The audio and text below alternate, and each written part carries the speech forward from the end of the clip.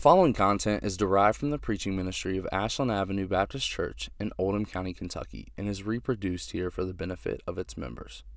We exist to treasure and spread a passion for the supremacy of Christ in all things for the joy of all peoples, and we pray that God's grace among us would spread beyond us, to the benefit of anyone who happens to listen. For more information about our church, go to ashlandoc.org. Thanks for listening. It's my joy to welcome you here to Ashland. I'm excited to be preaching for you today. Today we will be going through Psalm 63, so if you could open your Bibles to Psalm 63. And I just wanted to give you an update. We had a yard sale to fund an adoption that's happening here at our church, and we were able to collect over $3,200 to go towards that. So praise God for that. And it's no wonder the items there were amazing. You know, there's like great furniture. There's all kinds of cool stuff. I already did my pastor appreciation month gift shopping while I was there. I found this wonderful children's book called Casey the Utterly Impossible Horse. So, I was thinking about putting some nice notes in there for Pastor Casey and giving it to him on Pastor Appreciation Month. If you'd like to sign it, you can come see me after the service. We'll leave it on his desk for when he returns from vacation. But please rise for a reading of God's holy and precious word from Psalm 63. O God, you are my God. Earnestly I seek you. My soul thirsts for you. My flesh faints for you. It's in a dry and weary land where there's no water. So I've looked upon you in the sanctuary, beholding your power and glory, because your steadfast love is better than life. My lips will praise you. So I will bless you as long as I live. In your name I'll lift up my hands. My soul will be satisfied as with fat and rich food, and my mouth will praise you with joyful lips, when I remember you upon my bed and meditate on you in the watches of the night. For you've been my help, and in the shadow of your wings I will sing for joy. My soul clings to you, your right hand upholds me. But those who seek to destroy my life shall go down into the depths of the earth. They shall be given over to the power of the sword. Sheep shall be a portion for jackals.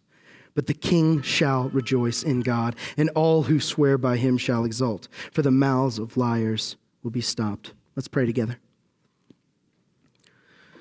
Father, we come to you asking for nothing less than an encounter with you. We want to experience your love. We want to experience your grace. We're not content to merely just learn about it, like we're studying math. But Lord, we want to feel a sense of your love this morning. So I pray that you would visit us, that you would make your presence known to us, Lord, that you would work in our lives and in our hearts in these moments as we hear your word preached. Lord, I pray that none of us would be the same after this message. It's in Jesus' name we pray. Amen. You can be seated. You know, the senses are a funny thing.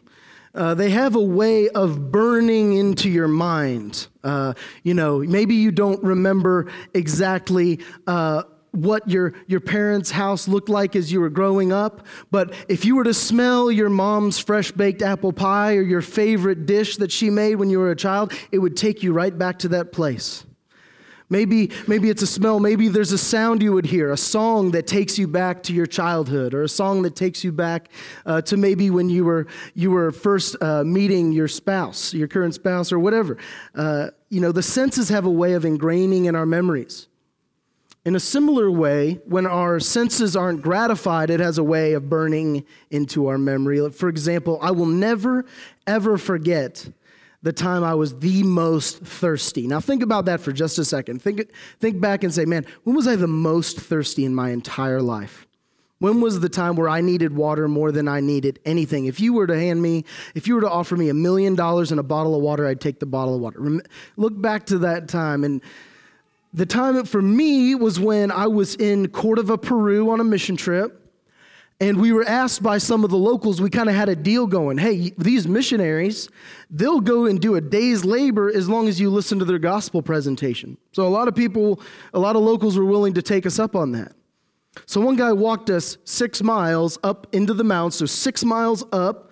All right, we're about 10, 15,000 feet above sea level. The air is thin, but we get up there and he asks us to begin chopping wood. All right, so we begin, we have these massive logs this big around, and he gives us a chisel and an axe that's basically just a stone tied to a stick. And so we begin hacking away at this stump. Now, Eric was our long-term missionary. He had been there for 2 years at the time, and me and Jake were on a short-term trip. But me and Jake were really excited about this, mostly because we were a couple of meatheads. All right, so we were a couple of block-headed gym rats, and so we were excited. We're like, oh yeah, man, we're gonna go up there. We're gonna chop this wood. The Cordovans are gonna be blown away with these two. And also this is Peru. For the first time in my life, I'm like a foot taller than everybody, and I'm feeling good about myself. And so we begin chopping down at this log. Well, about 30 minutes go by. And me and Jake, the two machismo muscleheads, are on the ground. We've already drank all the water that we brought with us, and we're panting. And Eric, this beanpole of a man, all right, like a strong gust of wind would have taken him right off the mountain. And Eric is still going strong. You see, his body had acclimated to the air, the oxygen levels, but we were not. So we finished the day, and by the way, all of our pride in ourselves was eliminated when one of these tiny Cordovans came up and did more work than the three of us did in 2 hours. He did more work in 5 minutes. He finished the entire job right in front of us. So that was a piece of humble pie. But keep in mind, you're on the mountain. It's not like the Cordovans had like a little helicopter to come pick us up. We still had a 6-mile hike down the mountain. And I would have given anything for just a sip of water because we were all out. And when we got back to the village after a 6-mile hike, I was having hallucinations. I was seeing things out there. But we got back, and I bought 6 bottles of water and drank them all in one shot. I just drank all of them. But that is forever burned into my mind. The senses have a way of doing that. And that's what's happening to David, the author of this psalm. That's what's happening to him in this psalm. That's the context. So look with me at verse 1. It says, "O God, you are my God. I earnestly seek you. My soul thirsts for you. My flesh faints for you, as in a dry and weary land where there's no water." Now, to understand why he's writing these words, we need to understand at what point in the life of David is this psalm being written. So in 1 Samuel chapter 15, we have these words. It says, "A messenger came to David saying, 'The hearts of the men of Israel have gone after Absalom.'" That's David's own son. "The hearts of the men of Israel have gone after Absalom.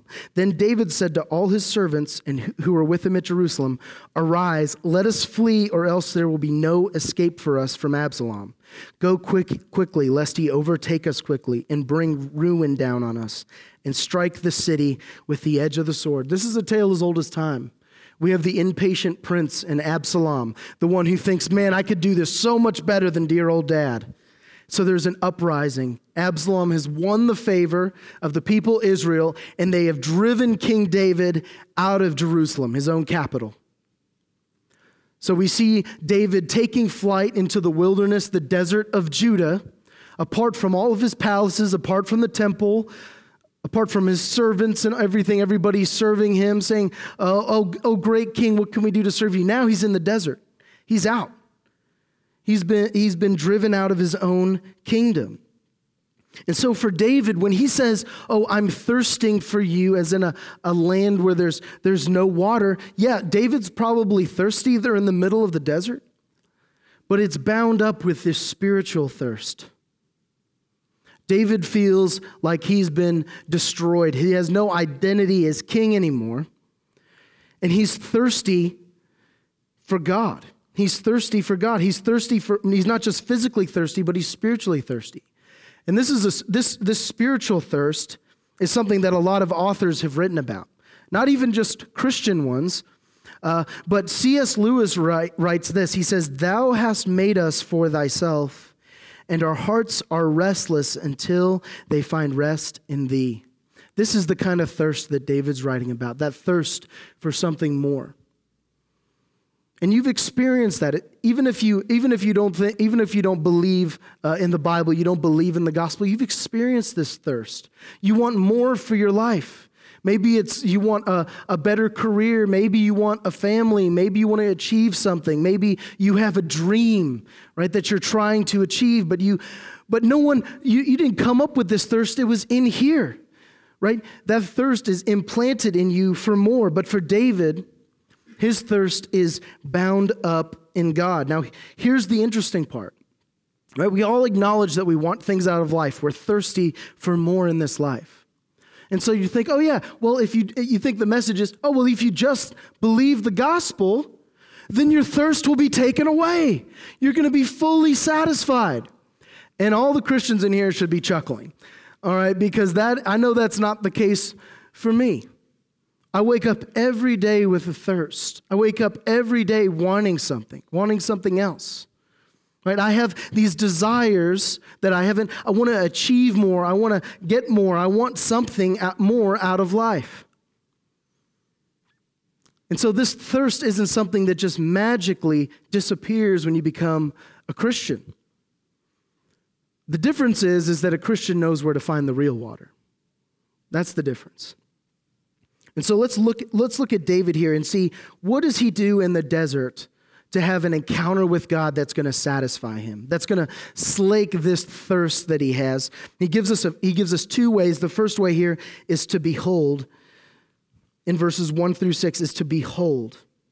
So look with me at verses 2 through 4. It says, "So I've looked upon you in the sanctuary, beholding your power and your glory. Because your steadfast love is better than life, my lips will praise you. So I will bless you as long as I live.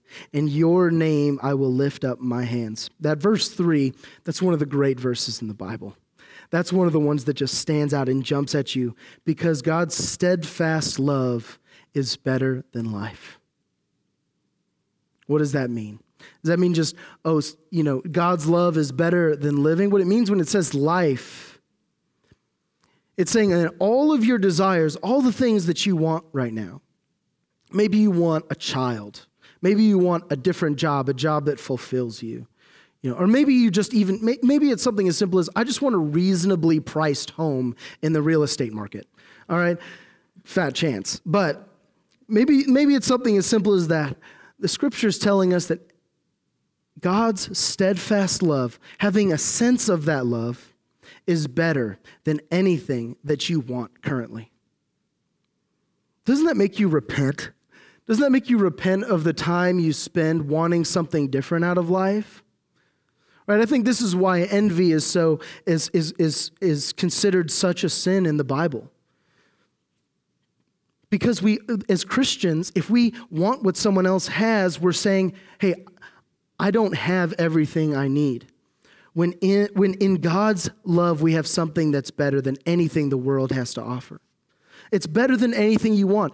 Even more than that, when the Bible says your steadfast love is better than life, God's steadfast love and having a sense of that is better than all the pleasures of the world has to offer. So put your specific dreams aside and think about who should be the happiest person in the world. Maybe you'd think of a celebrity. You'd think of some political leader. You'd think of someone who should be the happiest person. They want for nothing. They care for nothing. All the pleasures of the world combined do not hold a candle for us when we have a sense of God's love. That's what we have. That's the wealth that we've been given in God's love. And so maybe you're with me here, because as I was studying for this, I'm reading that. I'm like, how do I get a sense of this? How can I taste it? Because I believe that it's there, right? I know that God has promised, and I see all these verses where it says God's love is better than life. God's love is so great. God's love is all satisfying. How do I get to it? Right? It's like there's a cookie jar on top of the fridge and I don't have a stool, like my kids. How do I get to the cookies? How do I get to God's love? How do I get a sense of that? Well, this is how David does it. Look at verse 2. He says, I've looked upon you in the sanctuary. Well, here, you're going to pause right here. Some of you who are familiar with your Old Testament, you're going to say, whoa. Wait, David never got to look directly at God, right? He hasn't looked at God. There's no story where, David's in the temple and he can look at God, right? You never see that. In fact, there's a moment where Moses tries to look at God and he has to shield his eyes, right? Look, there's this teaching in the Old Testament that if we were to look straight at God, we would be undone. We would be destroyed by his magnificence. So how can it be that David has seen God? Well, he didn't have, my read on this is that he didn't have this. He didn't have a theophany where he literally saw God, but that he had an experience of God in temple worship that was so intense that it is just as good as sight. He had an experience of this steadfast love of God in temple worship that was so intense, right, that he could basically say, I've seen God. God's presence was made so real to him in that moment that he might as well have just seen God himself. This is the kind of seeing that you and I are called to do. This is a faith sight, not a literal seeing of God with our eyes, but apprehending the love of God by faith. But the setting is in temple worship. Sunday morning service. He looks back in the middle of the desert. There's nothing for him. He's thirsty. He's lost his identity. Where does his mind go to?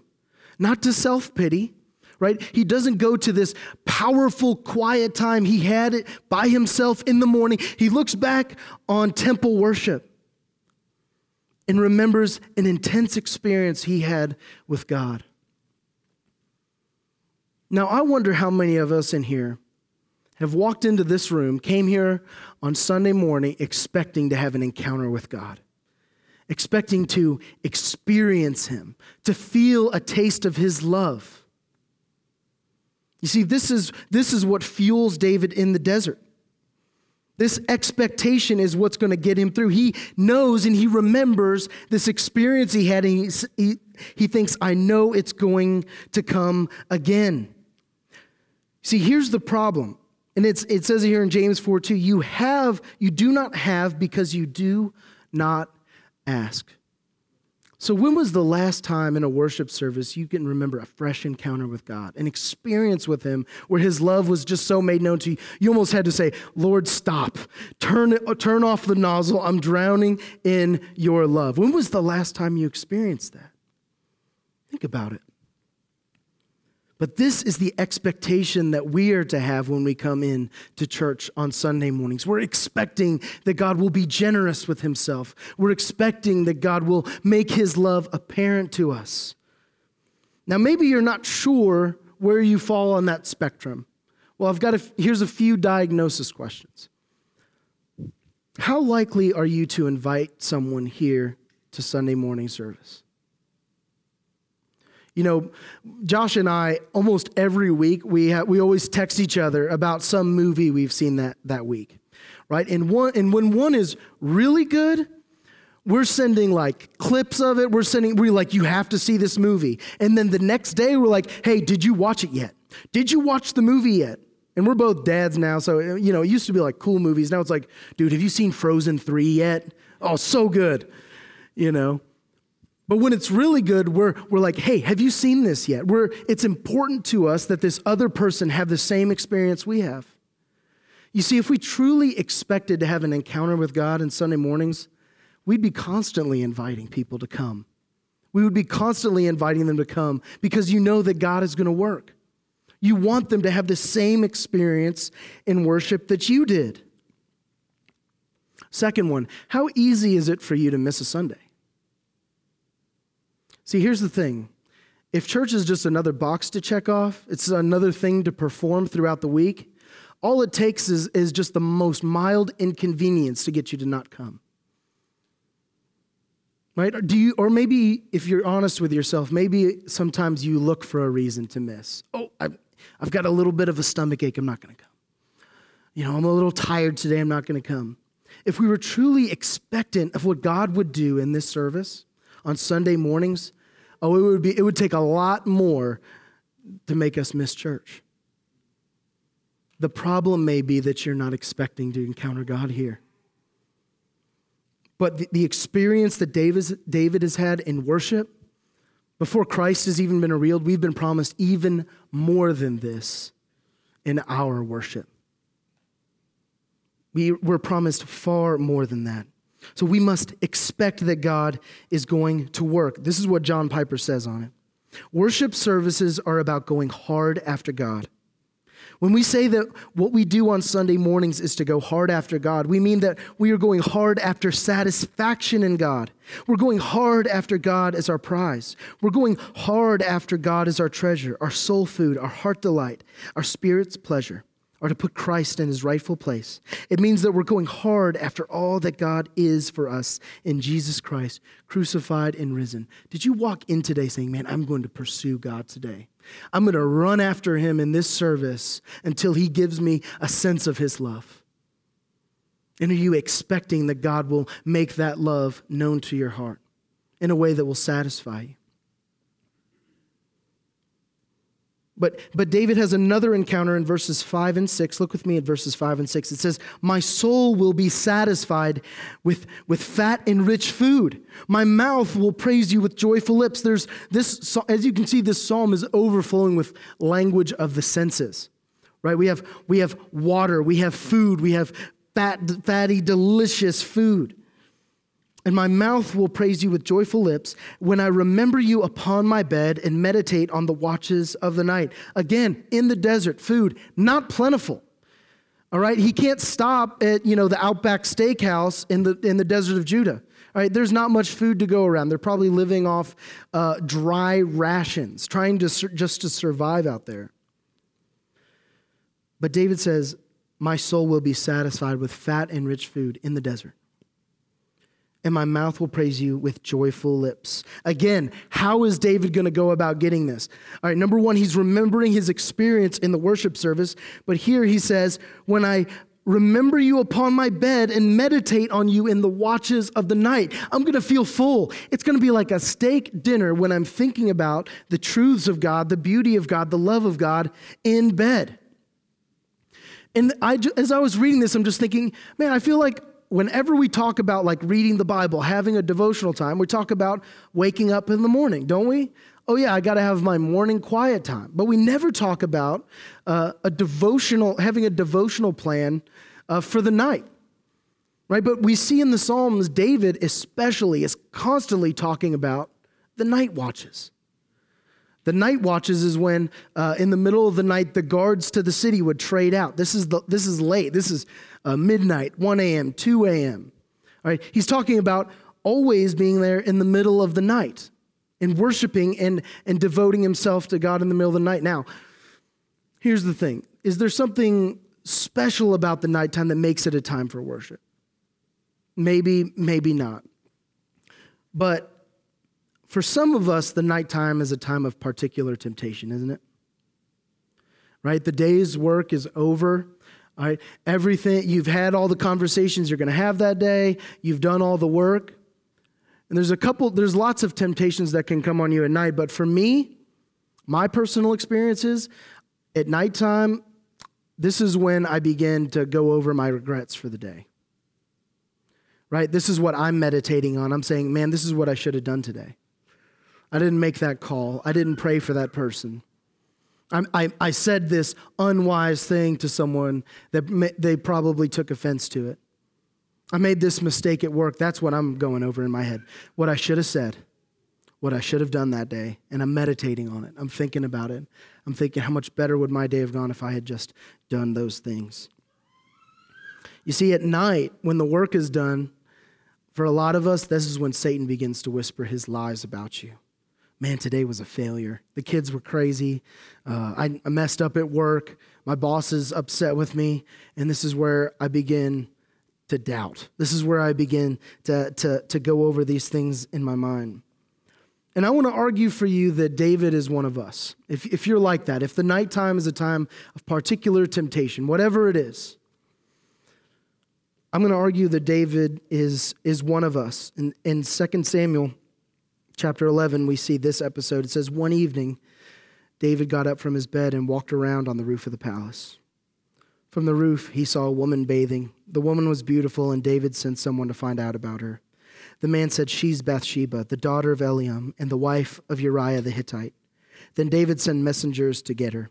She came to him, and he slept with her.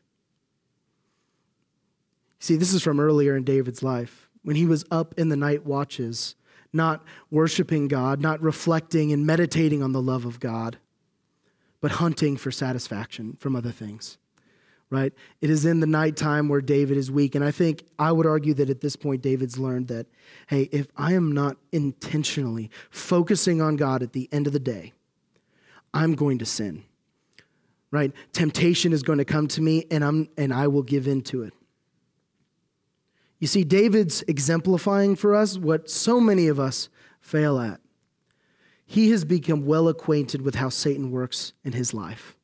When the lies of Satan come to him, he's become well acquainted with it, and he's organized himself around worshiping God in those times. So, is there anything special, especially special about the nighttime? For some of us, yes, this is a time of temptation.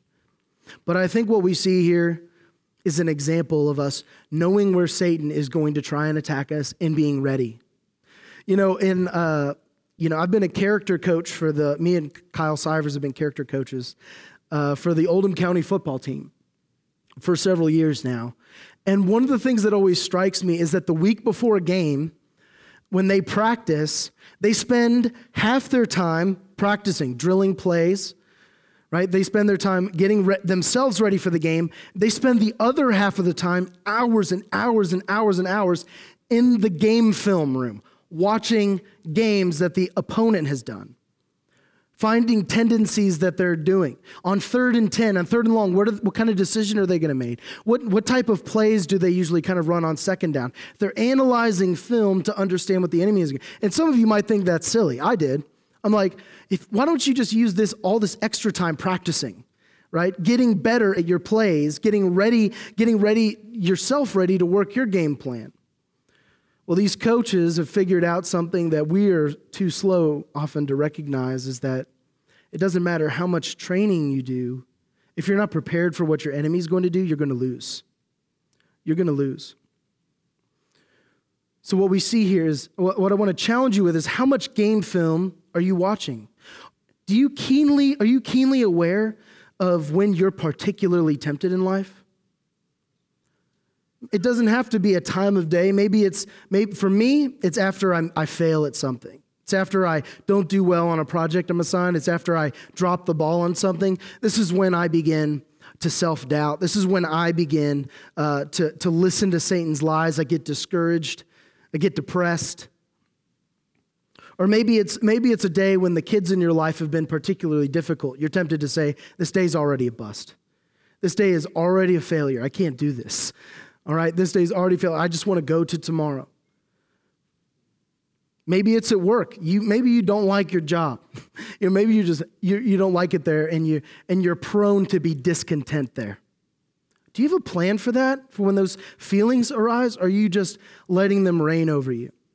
So there's a few things you can do.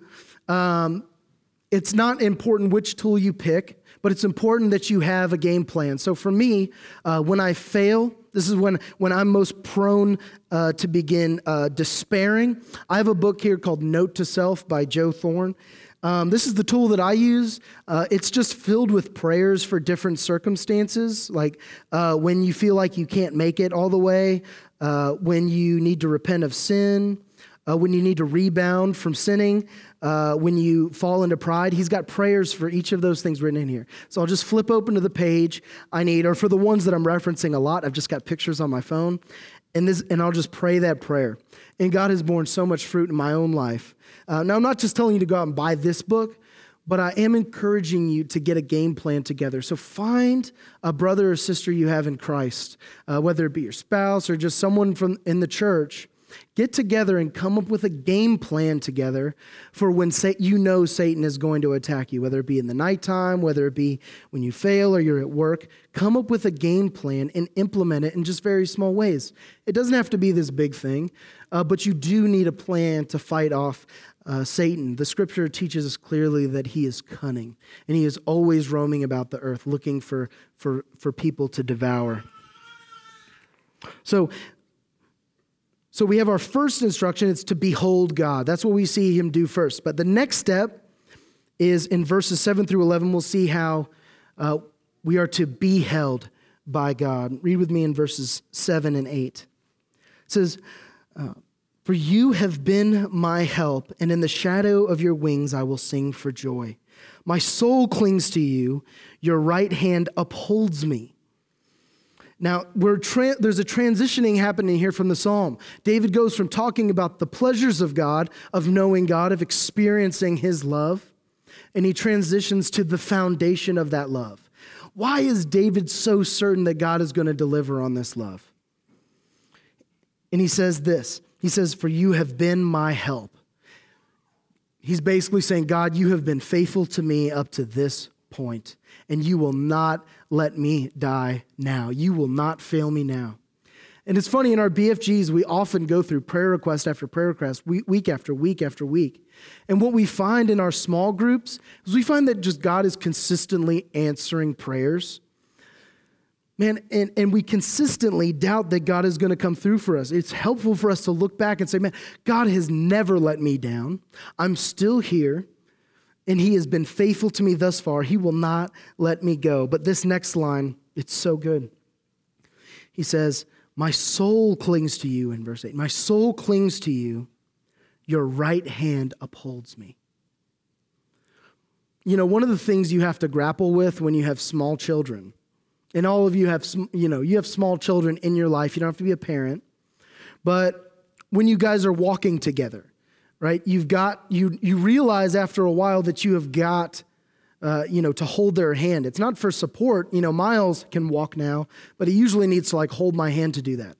Well, Fuller still needs to hold my hands, my 4-year-old, but for different reasons, right? Because he's prone to jet off in another direction at any point. We're walking down the sidewalk. He's prone to just kind of jet over there. So the dilemma begins man, how do I hold on to this kid? And so maybe you're like, oh man, I want for my kids, I want them to have a college education. I want them to succeed. Very quickly when you actually become a parent, you're like, I just want this kid to survive. I just want them to make it to adulthood, But holding their hand is a particular difficulty. And kids, if you ever held a kid's hand, they're always so slimy. They've got this thing on their hand. You don't know what it is. It's you just wash your hands and it's like you put your hands in a vat of Vaseline and they just slip right out. So as parents, you've got to be really thoughtful about how you hold your kid's hand. There's a couple of ways you can try and do it, right? This is the fool's way of doing it. It's I'm going to put my finger out. I'm going to let them hold my hand. All right. You're asking for trouble here. All right, they can let go of you at any time they want and bolt off in another direction. There's another way you can try to do it. You can try to put your hand around theirs like this, try to grab their hand and hold it. But again, those sticky hands, they just can slide right out of there and bolt off.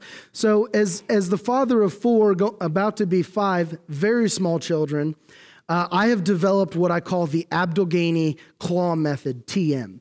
So what the Abdelghany claw method is, and we will be having a class about this later, I'll be teaching it after the service, is you put your finger out like this. You splay out your fingers, and you let the child grab your pointer finger. Okay, you see they've grabbed it. Now you use your remaining 4 fingers to clasp around them. So in their mind, I'm just holding daddy's hand. I can leave whenever I want. But the fingers have clasped around them, securing their grip. That's a funny illustration, but that's exactly the way that God holds us, Christians.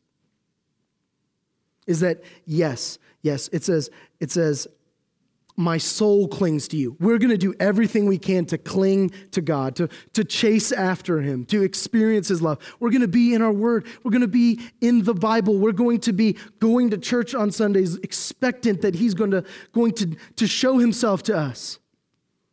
But while we're doing everything we can to get a hold of God and a sense of his love, we must remember that God has already got a hold of you.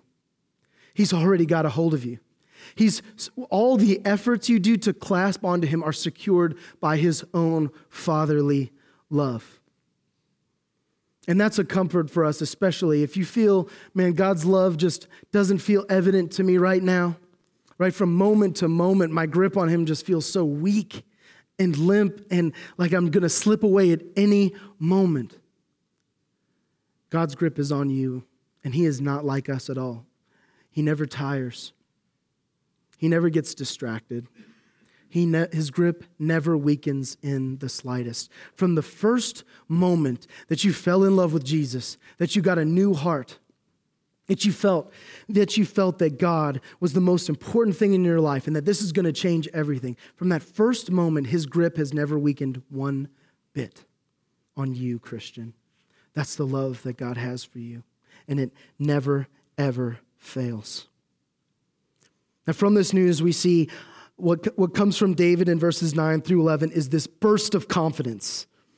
It says, but those who seek to destroy my life shall go down into the depths of the earth. They shall be given over to the power of the sword. They shall be a portion for jackals.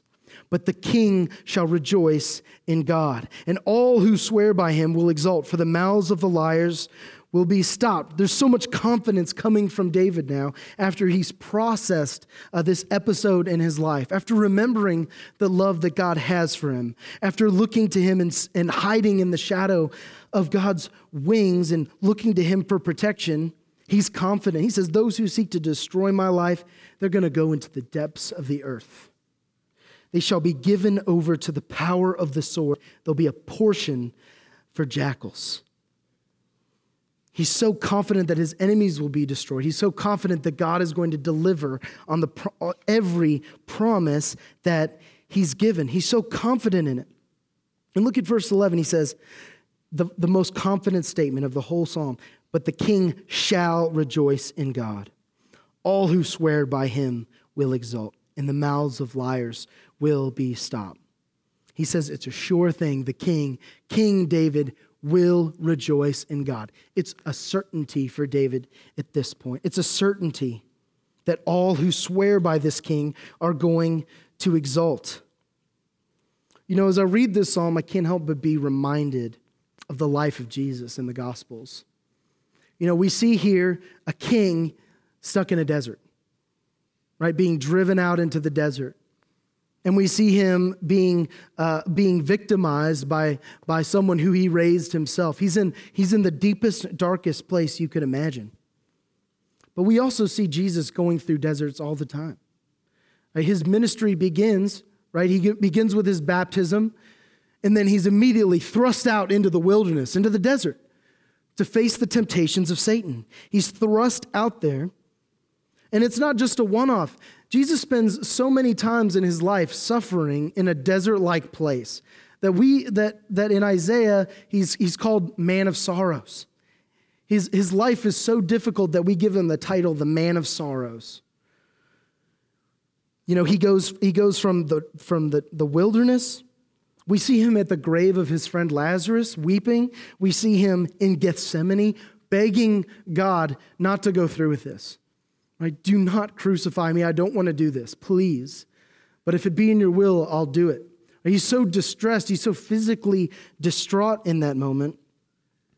And then to the ultimate desert, his crucifixion, where he's solitary. He's alone on a cross being crucified for the sins of others, experiencing the very wrath of his God, of his Father, right? Not being completely separated from God, but his apprehension of God's love was taken away. He didn't feel it in that moment. He suffered for us. But in all of these sufferings, in all of these pains that Jesus went through, there is not one moment that he failed to rejoice in his Father and do his Father's will. He said that that's my food, is to do the will of my Father. And he never failed once to rejoice in God's love for him.